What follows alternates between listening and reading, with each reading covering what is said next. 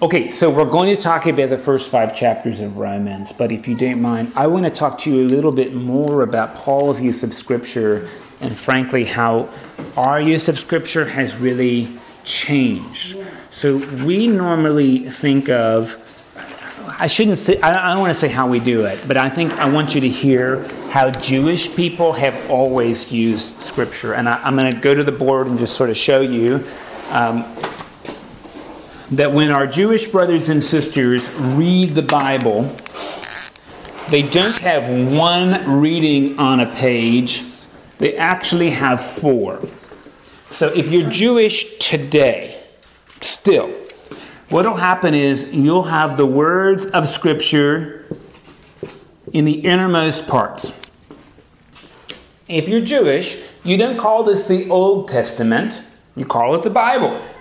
So I would tell you, if you're looking for a Lenten discipline, don't call it the Old Testament. Call it the Hebrew Bible, because Paul's going to say God did not do away with this. Old Testament implies antiquated, beat up, no spark plugs. To me, that is a disservice to our roots and to Jesus. Jesus didn't say, throw that junk away. Every time Jesus talks, he uses the Scriptures. So if you're Jewish, you read this way. Now, I don't know if you know this, but our Jewish brothers and sisters, they read right to left. So you start in the back of the book for us, and you go forward. On the same page is something called the Talmud. And it may be at the top of the page. What's the Talmud? The Talmud is rabbinic commentary on the Scriptures. And it's very old. Like, we think the Talmud was put together sometime. It depends which one. There's a couple major ones, like there's the Babylonian Talmud, there's a Spanish one, there's a Jerusalem one. So it depends what kind of Jew you are, which Talmud you were reading. Over time, what's happened is some of that's been combined. And what's really interesting is Rabbi Gamaliel might say it means X, and Rabbi Akiva might say it means something totally different. And both of those are on the page with the Scripture. Both of them, dissenting opinions show up. Then there's something called the Gemara. And that's written here. And the Gemara is commentary on the Talmud. So it's rabbinic interpretation of the Scripture.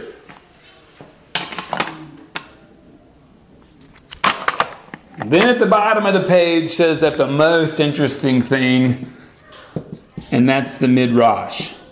Now, Midrash is creative interpretation of the Bible. So, if you've ever heard, has anybody ever heard of Lilith? Lilith is not in the Bible, but Lilith comes right out of the Midrash. And it came from rabbis reading Genesis 1 and then Genesis 2 and saying, why does the story happen twice? And what they decide is, at the end of Genesis 1, Lilith wasn't cutting it. So God had to make another woman. And this is really, really interesting because it's nowhere in the text. It's not even anywhere in the Talmud or the Gemara. It's the truth that there are gaps in the Bible. And so they imagined how to fill the gaps. And that imagination was compelling enough to people that it shows up on the page. So if you're a Jewish reader today, you're reading 4 things at a time, not one. Does that make sense what I'm saying? You know, when they read Scripture in the church, do they read all? In the synagogue? Well, it depends. In the synagogue, what they may do is read this, and then your rabbi might reference these, but any of the 3, but also give their own opinion. Okay. So I don't know if you've been to a synagogue before. Again, just like, by the way, we carry the gospel down the aisle because that's what our Jewish brothers and sisters do with the Torah. they carry it down the aisle, especially if they're Sephardic. If they're Ashkenazi, they don't take it as far. But if they're Sephardic, they take it up in this thing called the bema, and they read it in the middle of a congregation, and they bring it back out. They put it back up. We have a tabernacle for the reserve wine and bread. That's where they put the Torah, in the ark. If you're Russian Orthodox, you call that thing the ark too. Okay. They're reading 4 things at a time. Unlike the church I grew up in, dissent of opinion is on every single page. Dissent of opinion is not an aberration, it's normal. If you don't disagree, there's something wrong with you. Now, you may be saying, yeah, but Mike, isn't the Talmud isn't that newer than Paul? Well, not really. The written Talmud is newer than Paul, but if you were here Sunday, you heard me say when Moshe goes up on top of the mountain, which is either called, this is really interesting, Sinai or Horeb, it depends which book you're reading. When Moshe goes up there, God tells Moshe 2 things. One is the written Torah. The Torah is Genesis, Exodus, Leviticus, Numbers, and Deuteronomy. The first 5 books of the Bible, which we call in Greek the Pentateuch, because there's 5. But God tells Moses something else called the oral Torah. That is, Moses didn't write everything down. So what did he do with the rest?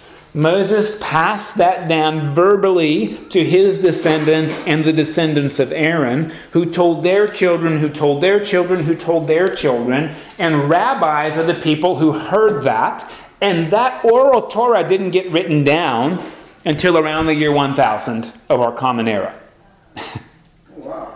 So this was the benefit of being a rabbi, is you knew what God told Moses that wasn't written down, and you pass it on to your children. I'll give you an example, if you don't mind. You cannot boil a kid in its mother's milk. Now in Hebrew the word is spelled like so. HLV. And if you do it like this, if you put the vowels E and E, it spells milk. But if you put the vowels like this, it spells fat. Now almost every scholar who reads the Bible is going to tell you it should say fat. Because if you cook a kid in its mother's fat, you've killed 2 generations at once. And that is not sustainable. You cannot kill the mother and the baby, or you won't have any more. This is exactly parallel with if you find a nest of eggs and mama's on it. You can either eat mom or you can eat the eggs, but you can't have both. If you have both, there'll be no more birds. It makes a lot of sense. So why do our Jewish brothers and sisters translate it as milk, which quite honestly makes no sense? Not nutritionally, not with the rest of Scripture. They do this because of the oral Torah. Because Moses said it's milk, even though he didn't write it. So Paul is reading Scripture in these ways. And here's the interesting thing. Paul doesn't quote the Hebrew Bible. Paul quotes the Hebrew Bible in Greek. And that's called either the Septuagint, or it's shown as the LXX. That's just the Roman numeral for 70. The story of the Greek Bible is that people could no longer... Hebrew's been a dead language for a long time. But people couldn't even read it. So now what they did is they took 70 rabbis and they had them translate the Bible from Hebrew to Greek, and miraculously, each translation agreed at every single point. And it's a miracle because 2 rabbis can't agree on anything. And 70 agreed on everything. And so there came the belief that this was even better than that. There are Christians who think the King James Bible in 1611 is the Word of God, better than even this. They get it because of that. By the way, they're terribly wrong. I said that there. If you like the King James, read the New King James. Same language, better manuscripts. So sometimes we think, oh, look, there's always been a normative interpretation of the Bible. There's one way to read it. And what Paul's revealing to us is that that's a recent Christian development and has never been a Jewish way of reading the Bible. There's always been a conversation on every single page and imagination on every single page. If you were here Sunday, you heard me notice that Jesus has a conversation with Elijah and Moses, and the disciples didn't record it because they weren't listening. Imagining the conversation they had is exactly what rabbis have always done. We say, oh, preachers shouldn't do that. They're taking liberty with the text. That's what Paul does. He imagines how this might play out. If you read the letter to the Hebrews, it is completely full of midrash. The author of Hebrews imagines stuff at every turn, and we've just forgotten we're allowed to read that way. The criterion for whether something is a good read or not is not whether it shows up in black. The criterion is, does it give more life to the community, and who does it cost? I don't know if that makes sense. The Bible wasn't meant to be worshipped, is what I'm trying to say. The Bible was meant to start, not finish, a holy conversation where people come together and disagree, but choose to worship together. And that's what it means to be an Episcopalian, by the way. I hope I didn't over-present that. But again, because of things like fundamentalism, or because our preacher told us there's one way to read this, what we don't realize is there's lots of ways to read this. And sadly, many of us don't even read this. We look at the words and we hear what our preacher told us to see. And Paul does not do that. I'm going to give you some examples of that in a second. In fact, I'll give you one right now. Paul cites this really strange story in Genesis where Abraham believes God and it was credited to him as righteousness. Was credited to whom as righteousness?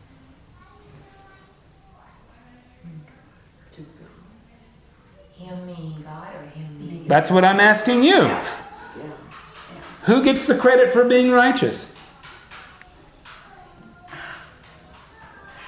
Don't be scared. It's not a trick question. And that's because all the different interpretations. What's very interesting is predating Paul, the commentators say it's God who's righteous, not Abraham.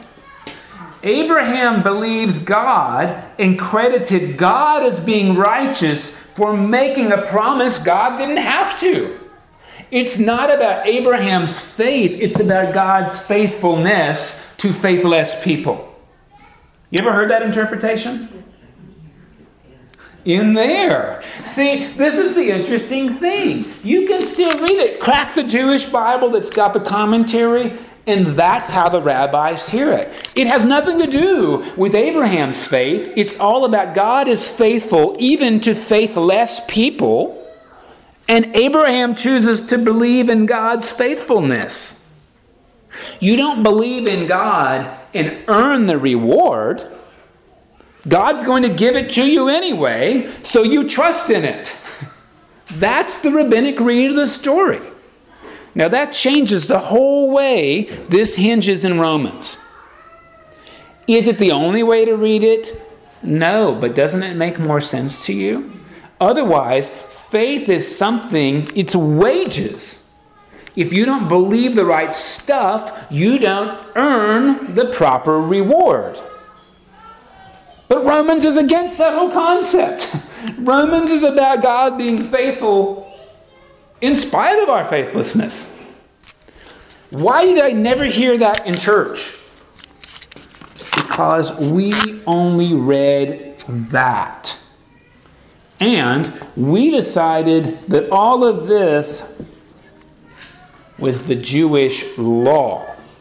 And that's the worst translation there is. You can't translate this word very effectively into English.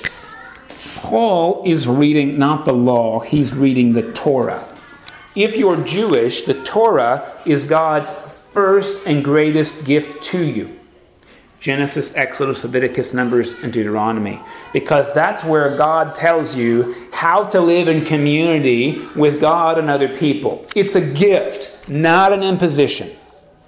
And if you're Jewish, and Paul certainly was, he quotes Isaiah a bunch, but Isaiah is always of secondary importance to the Torah.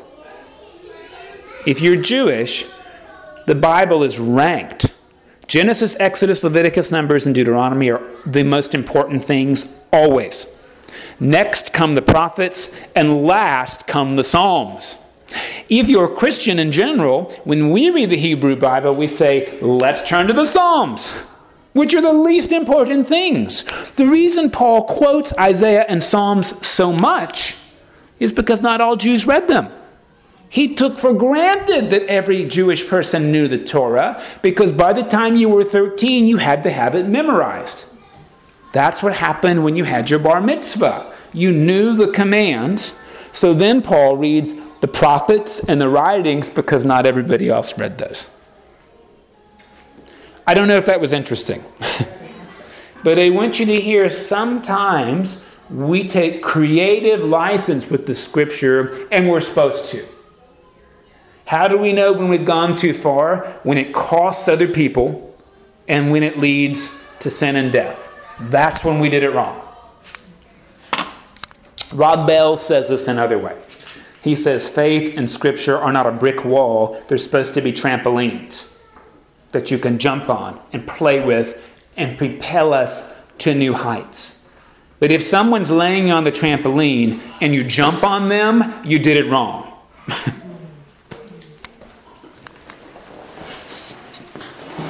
I hope that was okay that I added that there. He says Paul read with freedom, but again, that was the normative way to read. And if you read Middle Age commentary, they make Scripture an allegory for all kinds of things that most of us would say, that is crazy. But it was meaningful for them. This may be way off, and I'm not sure, but when I've been with Jewish people over a meal, and they don't agree on some of the history, or they will disagree amongst themselves, and I don't know what that means, or is that this? I mean, here's what we've lost because of Christian denominationalism. We've lost the ability to disagree with one another and still respect each other. If you're Jewish, it's given. You're going to disagree, yes, and you're going to come back next week. Yes. That's what we lost. And you spend the weekend together in this particular... You spend the weekend disagreeing at the same table. Yes. We got table from Judaism. That's where we got it from. And what we forget is table in the Lord's house works like table at your house.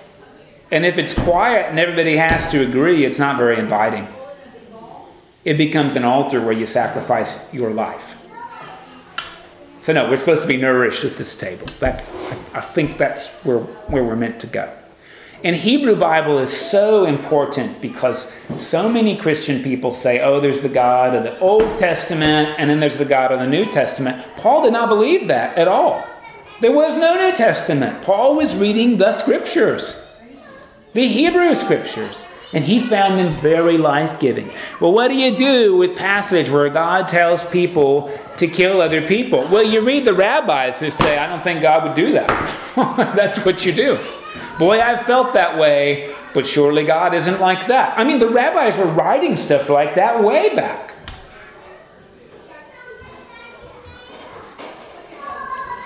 If we read the Bible normatively, like when God's mad and wants to kill the people, and we say, oh, that's how God is, we're not even reading faithfully in the Jewish tradition. Jewish people say, that's how those people felt, but God doesn't feel like that. If you want to believe that, that's okay. Just make sure you don't do it. That's the other bit. So, in a bar mitzvah, you have to know? Back then, not anymore. Oh. Now, if you want to have a bar mitzvah, you've got to be able to chant a little bit of the Hebrew text. That's about it. And you've practiced that text for a long time. It's not like they just crack it open and there you go. But at the time of Jesus, to really to have a bar mitzvah, you were supposed to know all of the mitzvot, the commands. There are, I'm going to get this wrong, 613 of them. And they're pulled out of the scriptures. So if you don't know them, you can't be a son of the commands if you don't know the commands. That's what it means. Bar mitzvah means son of the commandment. Bat mitzvah is a new thing. I mean, girls weren't allowed to study the Torah at all. And they weren't even allowed in church. Or in the synagogue. Yeah. So what about those passages where Paul prohibits women from speaking? And how can we let females be priests and bishops? Because we're faithful in the Jewish way of reading the text, don't you see? The text is not meant to normalize. The text is supposed to start a holy conversation. And again, we can say, well then, what difference does it make? It starts the conversation. Well, how do you know if you're just making it say what you want? The criteria is who gets life and who does it cost. I hope that makes sense. I've created God in my own image if God hates the same people I do.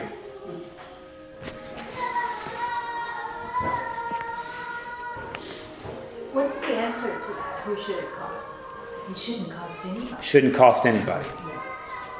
In fact, we read all this stuff about Jesus going underneath in order to lift people up. So who does it cost? It costs people who have privilege to lay their privilege down so other people can have it. But that's how families work, right? I mean, who changes diapers?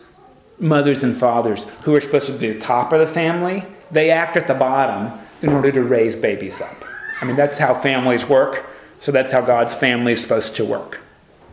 We don't get put out changing diapers, feeding hungry people, washing dirty feet, doing mobile medical clinics. That doesn't put us out. We lay our privilege down to raise other people up. Well, I think so, anyway. But that's just my idea. So therefore God changes your diaper. Through our hands, that's right. That's the point. Yeah, that's right. Loves us at our worst, at our base. Yeah, I think so. Worst, Worst. I think it's great. I mean, I've seen about 4 times my daughter has turned into the Tasmanian devil. I mean, like her head was rotating 360 degrees. She was literally like clawing, and I don't know what happened. You know, I could have said, "What's your name?" and she would have said, "Legion, for we are many." And look, it is true that I left her in her car seat until she got out of that, which was like 20 minutes.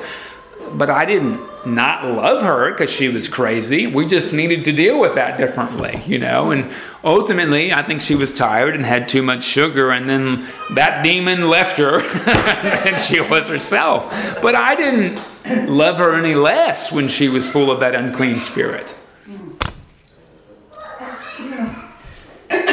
What you said reminded me of the work of Mother Teresa, who was obviously Catholic. Did the Jewish people have groups like that of servants? So what the Jewish people believe, especially since you can find this in the Kabbalah, this came out of mysticism, out of the Zohar, is that every act of small kindness repairs the world. So they believe that actually God's Spirit has been sort of broken and we put it back together. It's called Tikkun Olam, the healing of the world. Now, we may say, oh, that's a little bit too much, but it actually is part of what our faith says, especially on Ash Wednesday. A lot of the things we do are going to die when we die. Thank God for that. Our pettiness, our impatience, our greed, all that dies with us. It will not live on. But faith, hope, and love outlast us. And in those sense, those moments when we're faith, hope, and love repairs the world. Is that sort of the opposite of what Shakespeare said, if I'm thinking correctly? The good men do?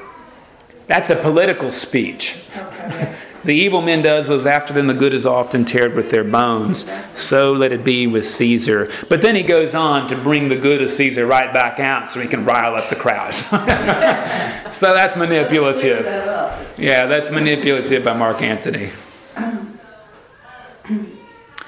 Okay, I don't want to overspend my sermon, but I did want to follow up, again, ways of reading the Bible and how, again, the tradition that brought me up has totally flattened it.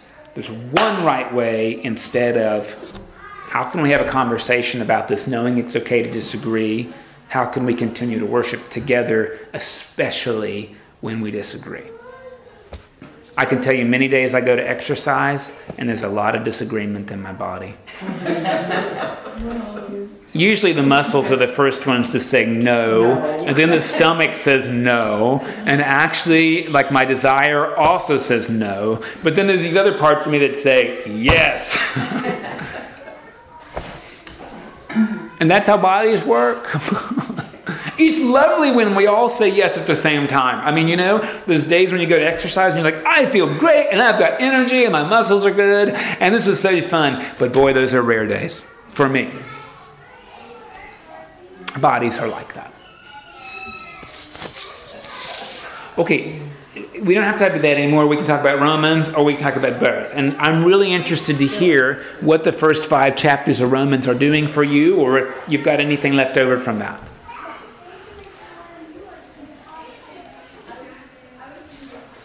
Well, the first thing that occurred to me as I was reading, I can see where the idea of original sin came from. And I can see where Karl Rahner got his the anonymous Christian idea. He seems to be very open. He characterizes himself as the apostle to the Gentiles. And I kind of like the Abraham story too. I thought that was very fascinating. Thank you. Thank you. Yeah, there's a lot here. Some people have said the letter to the Romans is one of the most influential writings in the Judeo-Christian tradition, even if you have no faith. Like, this is one of the most important writings in Western civilization. Well, I think it is because everything else we have built upon this. Yeah. Could we maybe talk, or you maybe talk, a little bit about election? Absolutely. Let's talk about it. Tell me where you're coming from. I just like the discussion of it. We see it all through Scripture. I mean, it's in there. I know that a lot of people push back on that, and that's uncomfortable for a lot of people.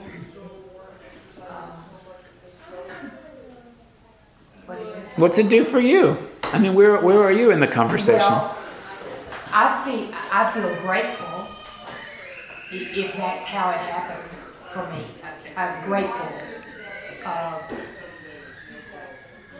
But then there's the question of other people, and if I am a chosen one, I don't want there to be others who are not chosen. So there's where that compassion and concern for justice. Is it fair to others? I think Paul provides for that. Okay. Because he says basically that even if you're not a Christian, there are certain basic values in human beings Yes. that if you exercise those, Carl Runner would call you the anonymous Christian, that you would still be going to heaven. Yeah, I'm real comfortable with that. I want that to be the case. I think it is. Yeah, There's me a too. lot of places in the Bible where it says all. And I think for the longest time, the biblical, up to, I don't know, 1500s, everybody thought it was everybody. So how's that?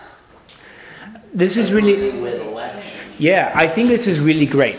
So let me give you a couple of words that may or may not be offensive or may not be helpful for you. But I think this is actually a really big kind of concept, not just biblically, but in especially the first couple chapters of Romans. And first I want to give you the fundamentalist words because that's my native tongue. The first word is called exclusivism, which means if you don't know Jesus by name, you're going to hell forever. So it excludes people.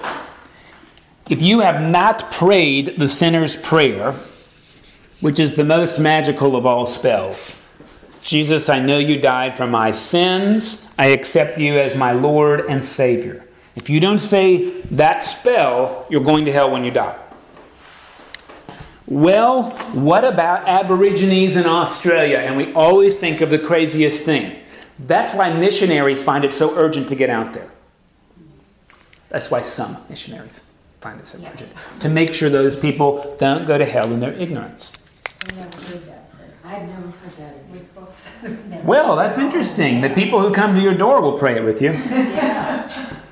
Urgently. They used to be doing that all over when it's Jesus development in the 70s, I suppose. Fundamentalism is not even, it's barely 100 years old. Jesus movement, I remember that's what it was. Yeah. People were going around. So, yeah, The wider position is called inclusivism, which means you may not know Jesus by name, but you may know him by relationship. This comes right out of Romans chapter 1. Even the Gentiles have some awareness. And really what Paul does when he does this is like an argument from design. Are you familiar with the argument from design? It means, look how beautiful the clock is. There had to be a clock maker making the gears. See, look how great the world is. Clearly, something greater than the world made it. C.S. Lewis is an inclusivist. The proof is, you can read in The Last Battle, the last book of the Chronicles of Narnia, Aslan's Jesus, and the people who love Aslan go to the heavenly country. But there's this other fake god called Taz, and the high priest of Taz shows up before Aslan, all beaten down and sorry because he's worshipped the wrong god his whole life. And Aslan says, good job, come into my country. And he says, well, Aslan, I didn't worship you. And Aslan says, yes, you did. So, comes right out of chapter 1. I want to pause just for a second. Number one, if God's exclusive, God's not very fair. Let's just be real about that. It's not justice. It's not. It's very punitive justice. If you don't know and you had no access, to hell with you anyway. That just seems really rough. This is an interesting argument because if you were born and neglected as an infant, the world will never be a good place for you. It would be a leap of faith for you to believe life is inherently good or that the world is beautiful, because you were taught that the world is capricious, hateful, and random. I watch these videos sometimes where people say every day is a gift. It takes a leap of faith to say that, because that's not necessarily true. That's a choice. What's interesting is God says that in Genesis chapter 1. Everything's good, but we have to figure out whether it is or not. So this only works if you believe in it. The last position is universalism. Now, John Calvin read the scriptures and said, number 6 is in a fix, number 7 goes to heaven. And the reason he read it comes right down here, Romans 3:23. Here's the word all. All have sinned and fallen short of the glory of God. This is also where we got the idea that there was a fall with a capital F that the scriptures don't affirm. They don't believe in that at all. Paul goes on to say there's atonement in the blood of Christ.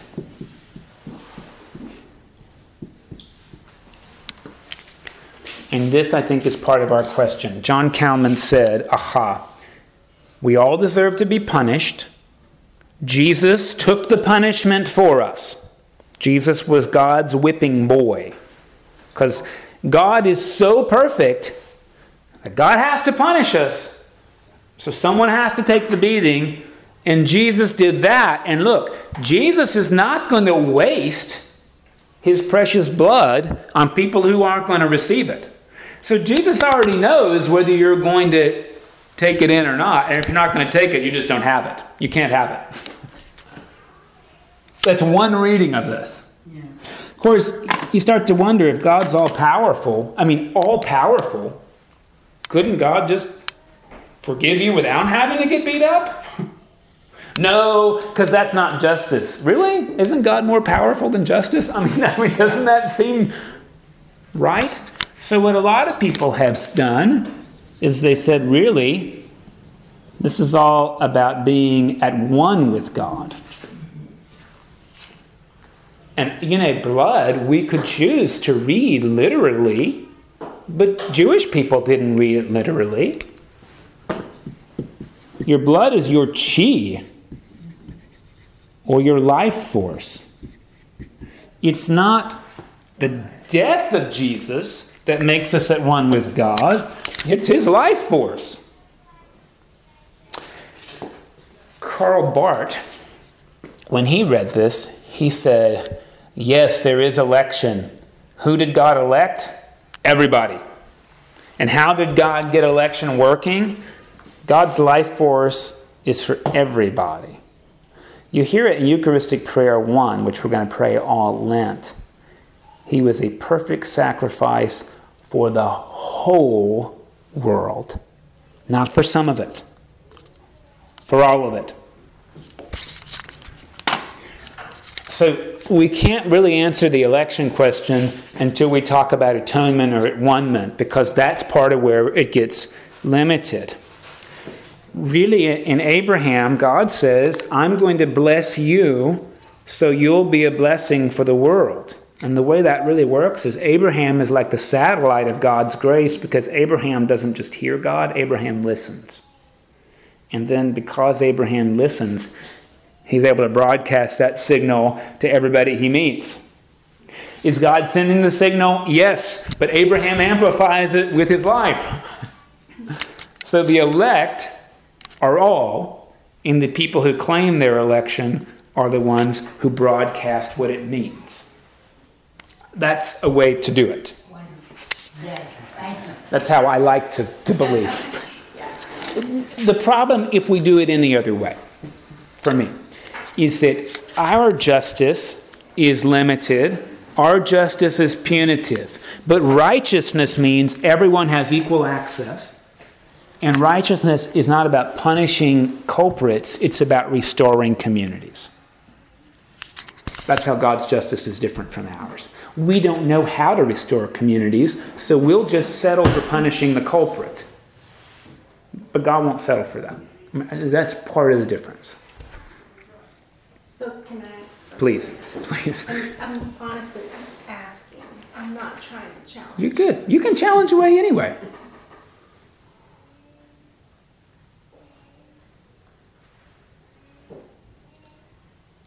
Because in reading this, it's very transactional to me because of how I was trained to read it. Yes. So I just want to clarify, you're saying that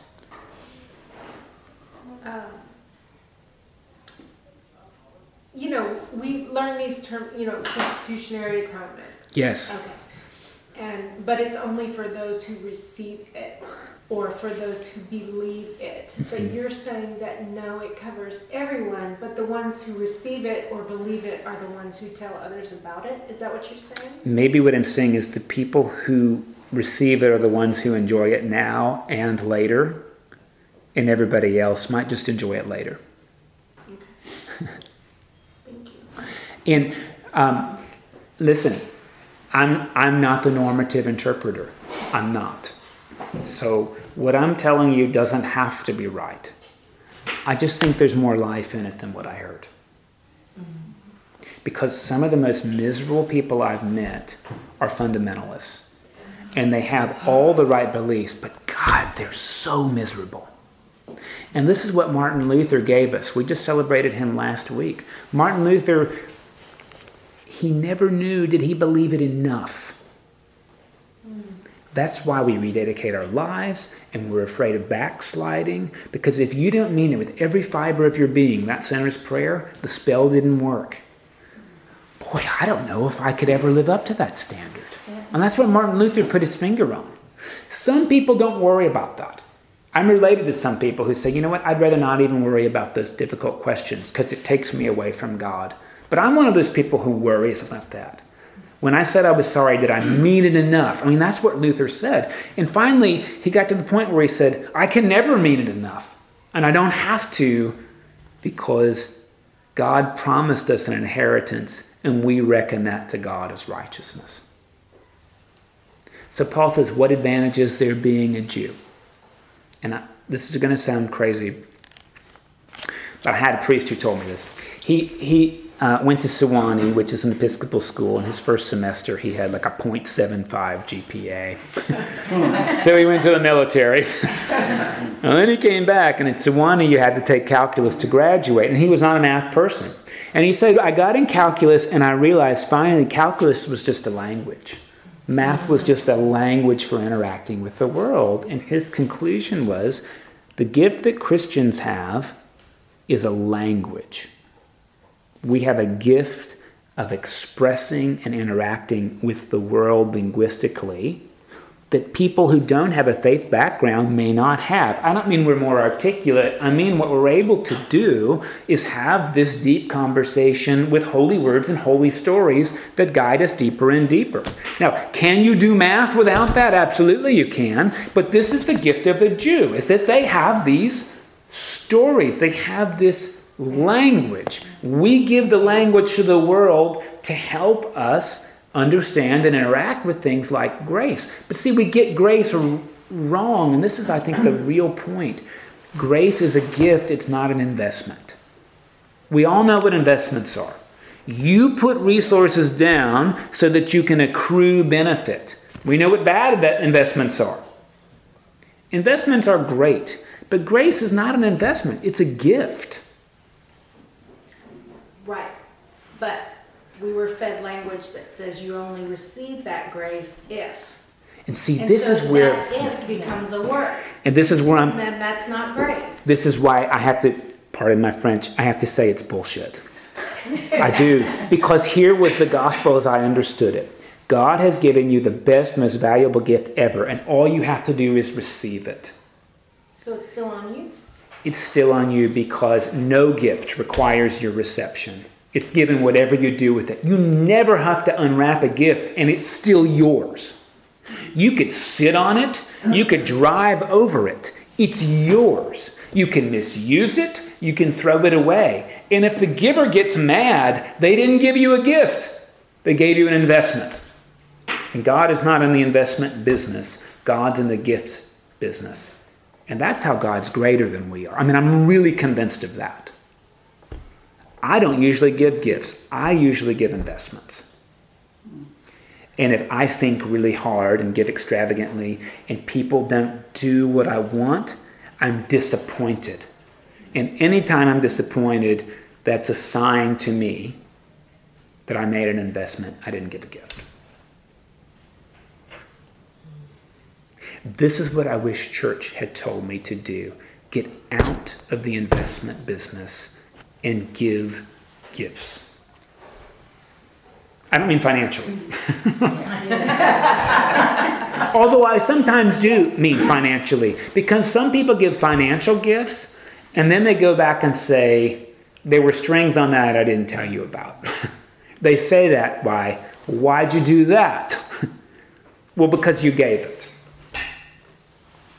I had somebody tell me once that they shouldn't pay tuition here because they volunteered all these hours. And I said, whoa, friend, we're all volunteers. We give that.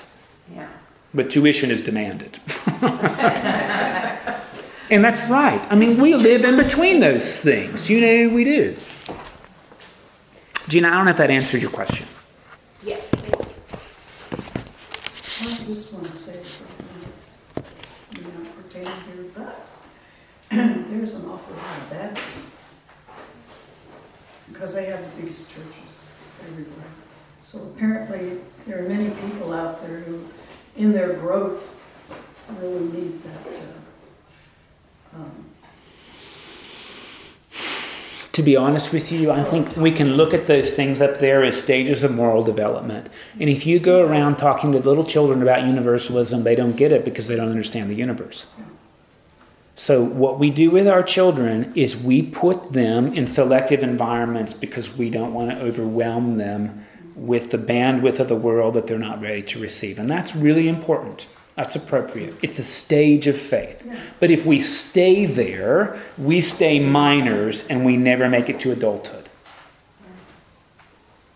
And I think our tendency is to stay there because I will tell you, it's a lot easier when there are hard, fast rules and the world is black and white.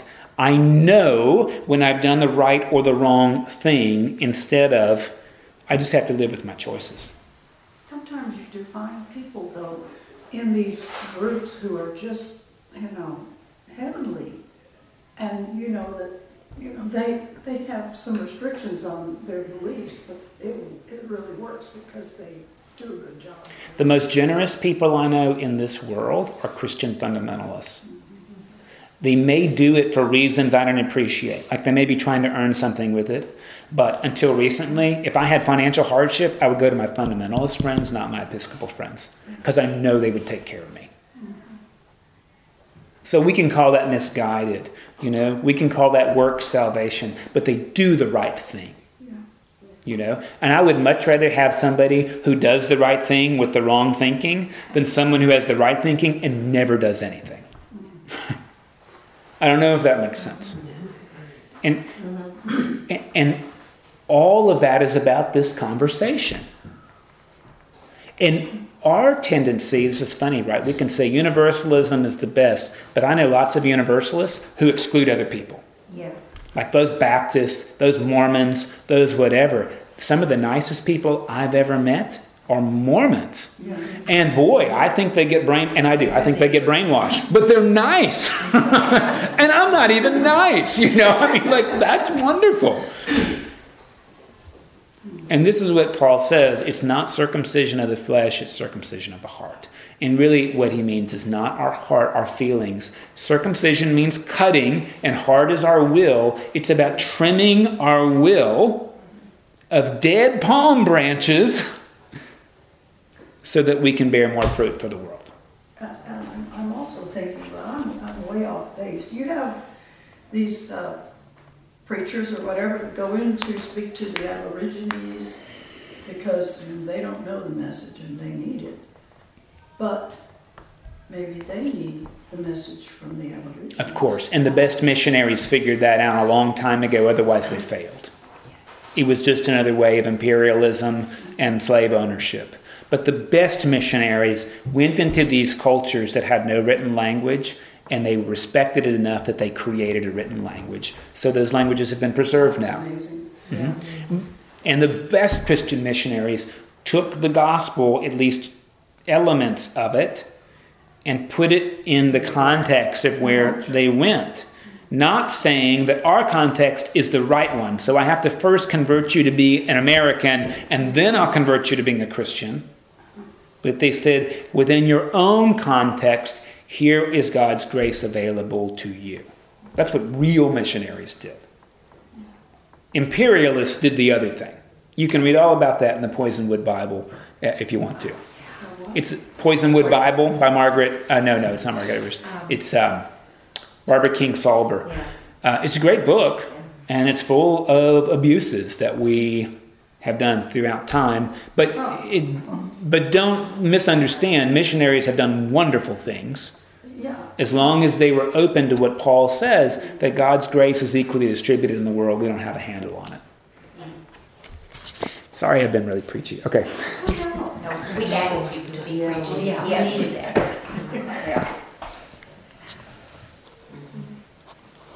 Maybe you're interested about Paul's treatment of homosexuality. Sure. Maybe you're not interested. But this is like the... This topic is pertinent today because there's a lot of stuff.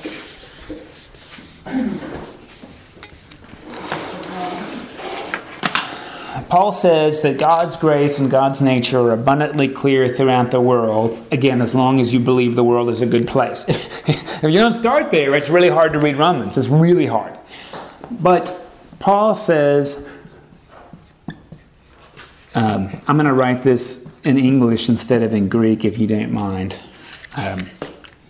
The people didn't listen, and so God handed them over to unnatural lust. God said, well, you don't want to listen? Go for it.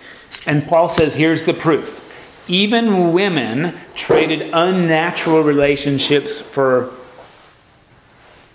lust and to be with one another intimately. And men have traded natural relationships. And the word he uses is kataphusis, against physics. He's talking about a natural order with a capital N. And so one way to read this is, look, Paul is opposed to homosexuality, so we need to be as well. But please notice what Paul's saying. He's saying the relationships he's commenting against are against the natural order. And we have to really pause to think about what the natural order means. Now, you may not like what I do with this, but there's only one other mammal that has sex for pleasure. Do you know this? Really? Uh-huh. And those are dolphins. Dolphins. In the animal world, in the natural world, sexuality is for two reasons. Offspring and dominance. So animals don't have sexual intimacy. They have offspring or dominance. This is really important. And for the people who say, look, Paul is saying that these relationships are bad, again, because they're against nature, I hope sexuality is against nature. Because I hope sexuality is about intimacy and union first. I hope it's about dominance never, which, by the way, is very natural. If you've ever been to a dog park, you will see what natural sex looks like. It looks like dominance. The homosexual relationships Paul was familiar with, they weren't homosexual. They were old, fat Greek men who had these young people. These are called pederastes. And because they worshiped the male body, that's how they were worshiping the male body. But that was a sign of dominance. One of the big differences between the Episcopal Church and the Roman Catholic tradition, and you may say I'm Catholic and I don't believe that, but in Catholic doctrine, sexuality is for offspring, period. In the Protestant tradition, sexuality is for unity first, and offspring is optional. Fundamental difference. That's why Protestants can have birth control. But I want to suggest to you that's also why Protestants can condone homosexual relationships. The question is, are they unifying or are they dominating? If they're dominating, they're not sacramental, they're wrong. If they're unifying, they can be sacramental. The whole bit about even Catholicism saying it's all about offspring is confusing to me, because they'll say, look, if you've got a 100-year-old man and a 100-year-old woman, of course, they can still be married because God can work a miracle. But if God is really that miraculous, then God can work through birth control too. If God wants it to happen, you're not going to thwart it. Even more so, if God really can work a miracle like we're talking about, then God can impregnate a man. So we draw these lines in funny ways, but I want to tell you, this has been used to say that intimate, loving relationships between two people of the same gender are against nature. But I hope the way we use all of our bodies, frankly, is against nature. The point is not that we be ordinary, it's that we be extraordinary. That's what the word holy means. So I'll tell you, I've had holier sexuality at certain times in my life than others. It depended on a lot of things, honestly, like most of life does. I've probably had moments in which my sexuality was very natural. But I can tell you I've had supernatural sexuality. And I'm grateful for those moments. The older I get, it seems the better I get to be at that too, by the way, which is funny. It's like the opposite of what you would think. And in some ways, I think that has to do with wisdom helping us transcend what's natural so we can have something deeper.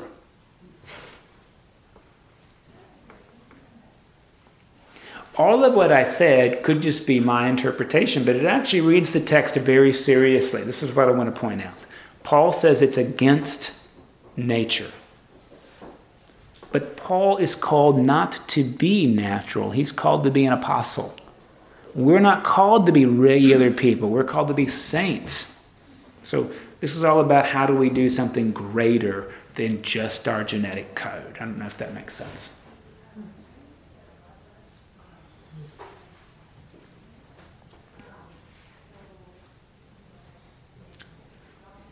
Now, we did not, as an Episcopal church, have a big discussion about this and all agree gay people can be priests. What happened is there was a gay person who was a fantastic priest, and New Hampshire elected him bishop. And they didn't ask permission. Turns out they didn't have to, because every diocese is authoritative in its own area. They did it, and then people had to deal with it. And they did. And a lot of people have left because of that decision. And I would tell you that's against the whole way we're supposed to read the Bible. It's okay to disagree. And we're having to figure this out. We decided we would be open and inclusive here 2 years ago. And all that meant is we would allow gay marriage in our sanctuary. Before that decision, I could have married a gay couple in the narthex. A few people left because they didn't want that thing to happen in their sanctuary. And the irony of that is they would have never been invited to that wedding. Because when you're going to get married, you're not going to invite people to celebrate your marriage who don't believe you should be married. Or if you do, you know they're not coming. I mean, this is the interesting thing. How do we live with difference of opinion? This is really a tough thing. I know people, gay couples, whose intimacy for one another is much more admirable than most straight couples I know.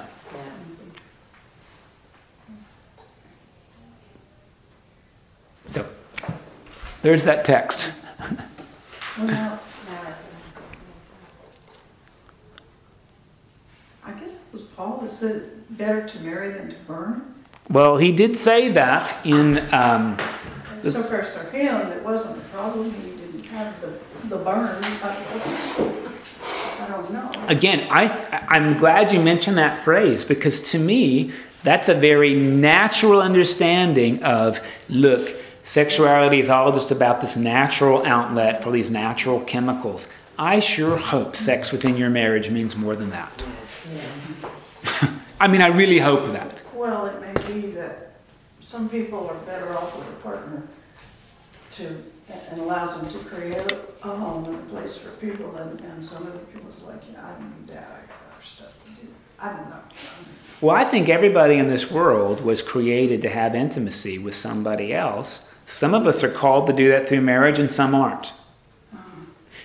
And some monasteries are full of that kind of intimacy, even though they're monks or nuns and they're single. They have intimacy with one another. I mean, I cannot imagine spending your whole life and not having somebody intimately touch you. I just think our humanity would be incomplete. But it turns out monks and nuns, they do that. I don't mean that they're gross, but it's not like they never touch each other. There's something fundamental to being embodied about having touch. Go through long periods of time when they have strict vows that they take that where they don't speak or don't do other natural things. So, I mean, I would think that nunneries and monasteries would involve some, I forgot the word, restrictions on your natural impulses. Well, all of life is about discipline, but discipline is not supposed to take us away from our bodies. It's supposed to make us occupy them more fully. Say that again. Discipline is not supposed to take us away from our bodies, but help us occupy them more fully. All discipline? Yes. This is a great diagram. This is a really old one.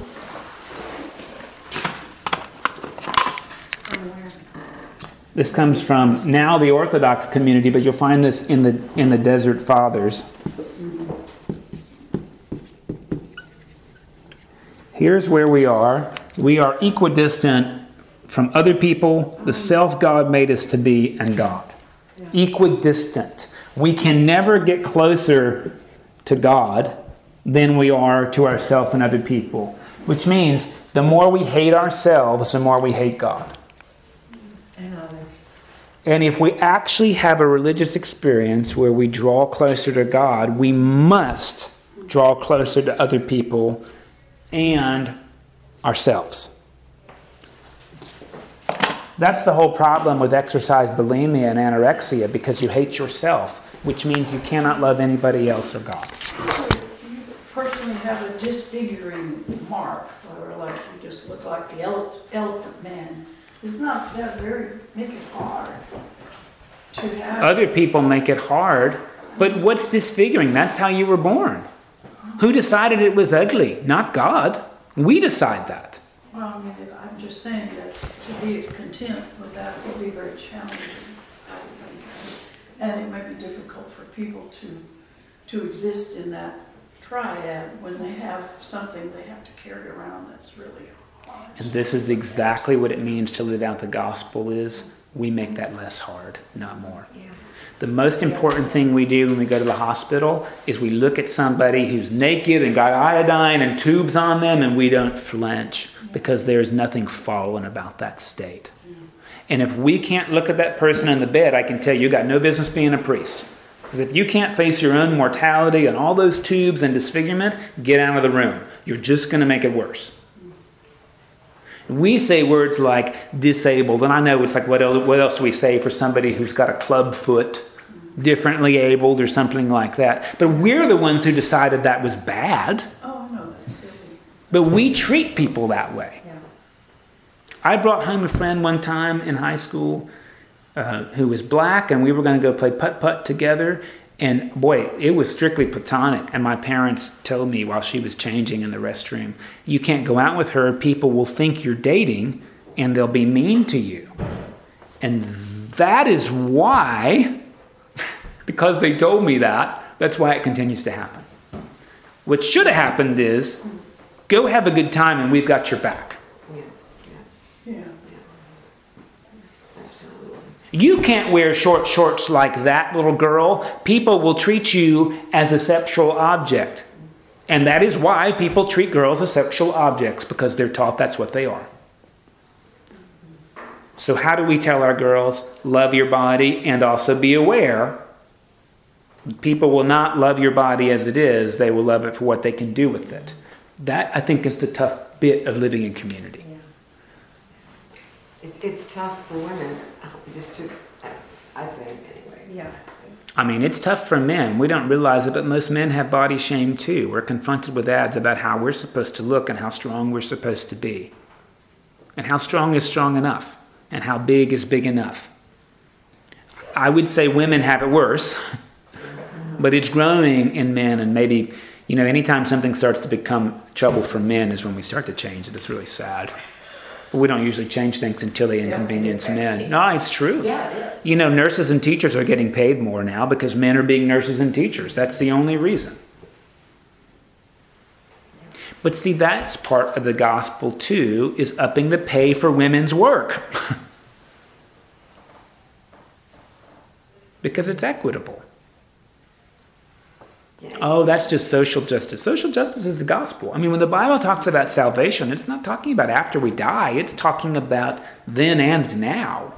In education, women, it was a long time before women could be administrators or would be administrators. And even then, women couldn't be superintendents, and then they were paid less than other women. You know, and there's not just the glass ceiling, there's the stained glass ceiling. I don't know if you know about this, because in the church, women priests get paid less than men priests.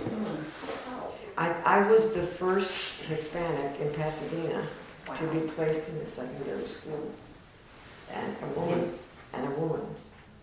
But This see, was in 1994.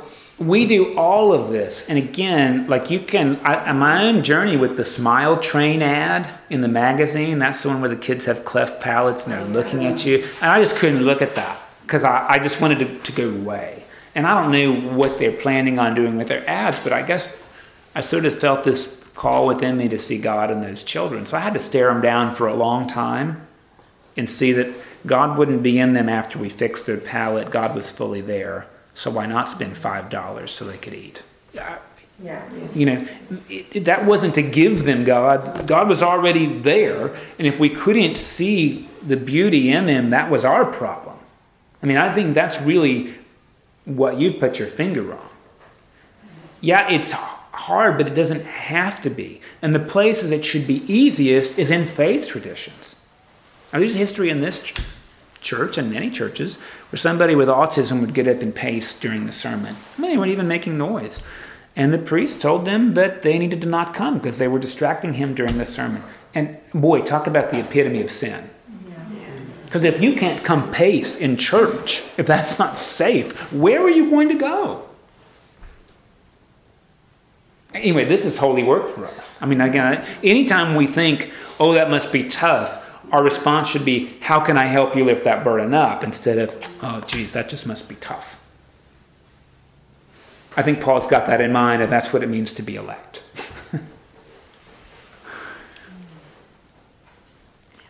I had a student in a building, she was in special ed, and she would call me Miss Caboodles. And I just loved it. And people would say, you know, get her to say Miss Caboodle, she can learn to. It was, you know, that's how she saw me, Miss Caboodles. And then I started calling him Mr. Caboodles. and that became from his workplace. They teased about that. You know, why do you call him Mr. Caboodles? It would just come out and say, hey, Mr. Caboodles. But to correct her or to try to fix it was just not.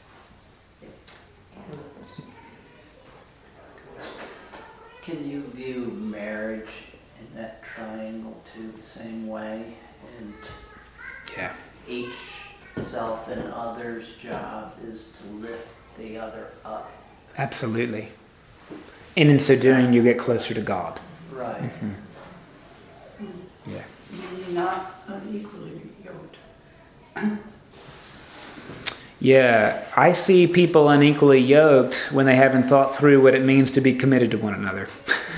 I don't think that has anything to do about your faith expression. No. If you know in advance what that's going to be like, then you know. Now listen, that's changed. My wife, I'm married to somebody who doesn't go to church. That doesn't mean we're unequally yoked. It does not mean that. No, but I was taught that's what it means, and I was misinformed. well, I mean, unequally yoked would be I would think a psychopath and a masochist. But I mean, they sound like they might go well. Actually, they might go well together. Yeah, those people might go well together. I think that there might be some abuse in that situation. Better, I would say that, or two psychopaths, they don't stay together long. I've heard that from something I read that was written by a psychopath.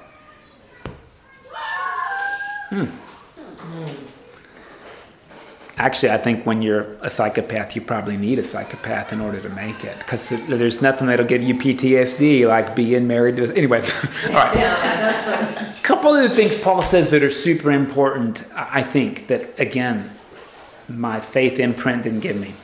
Like, don't go around judging other people. I mean, that is right up front. But that's exactly what we did. When we start saying who's going to hell and who's not, we're doing that. Like, if you're an exclusivist, you're in violation of the scriptures. If you say people who don't pray this prayer are going to hell, you've just brought judgment on yourself. I mean, Paul is really clear. Now, why we didn't hear that, I don't know. Because the whole fundamentalist enterprise is built up on who makes it and who doesn't. But that judgment is wrong. And Paul says that. So fundamentalism is fundamentally wrong. I mean, it's fundamentally wrong because it starts from a viewpoint of judgment. And remember, I think judgment is fine. Analysis is great. It's condemnation that's not okay.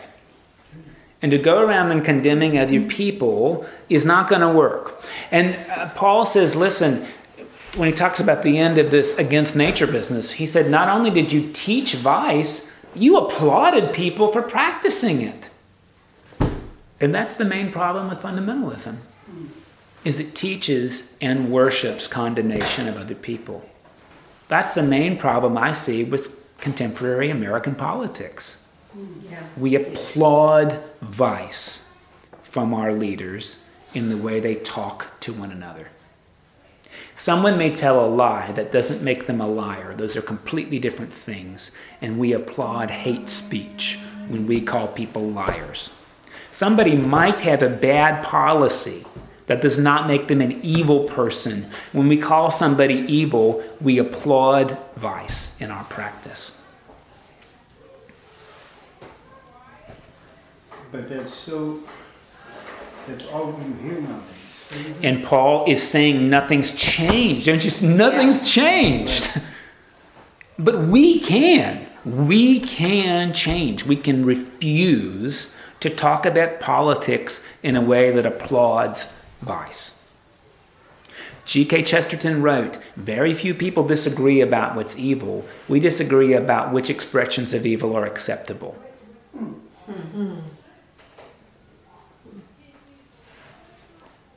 So, there is no way that having intimate relationships with an intern is all right.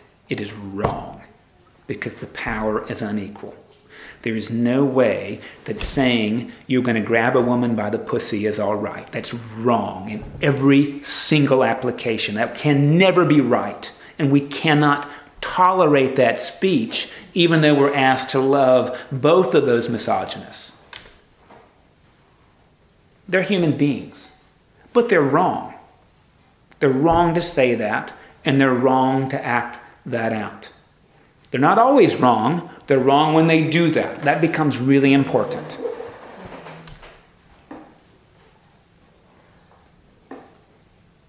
What becomes so hard, I think, is to separate that piece of behavior from the whole person. It's hard for children to do.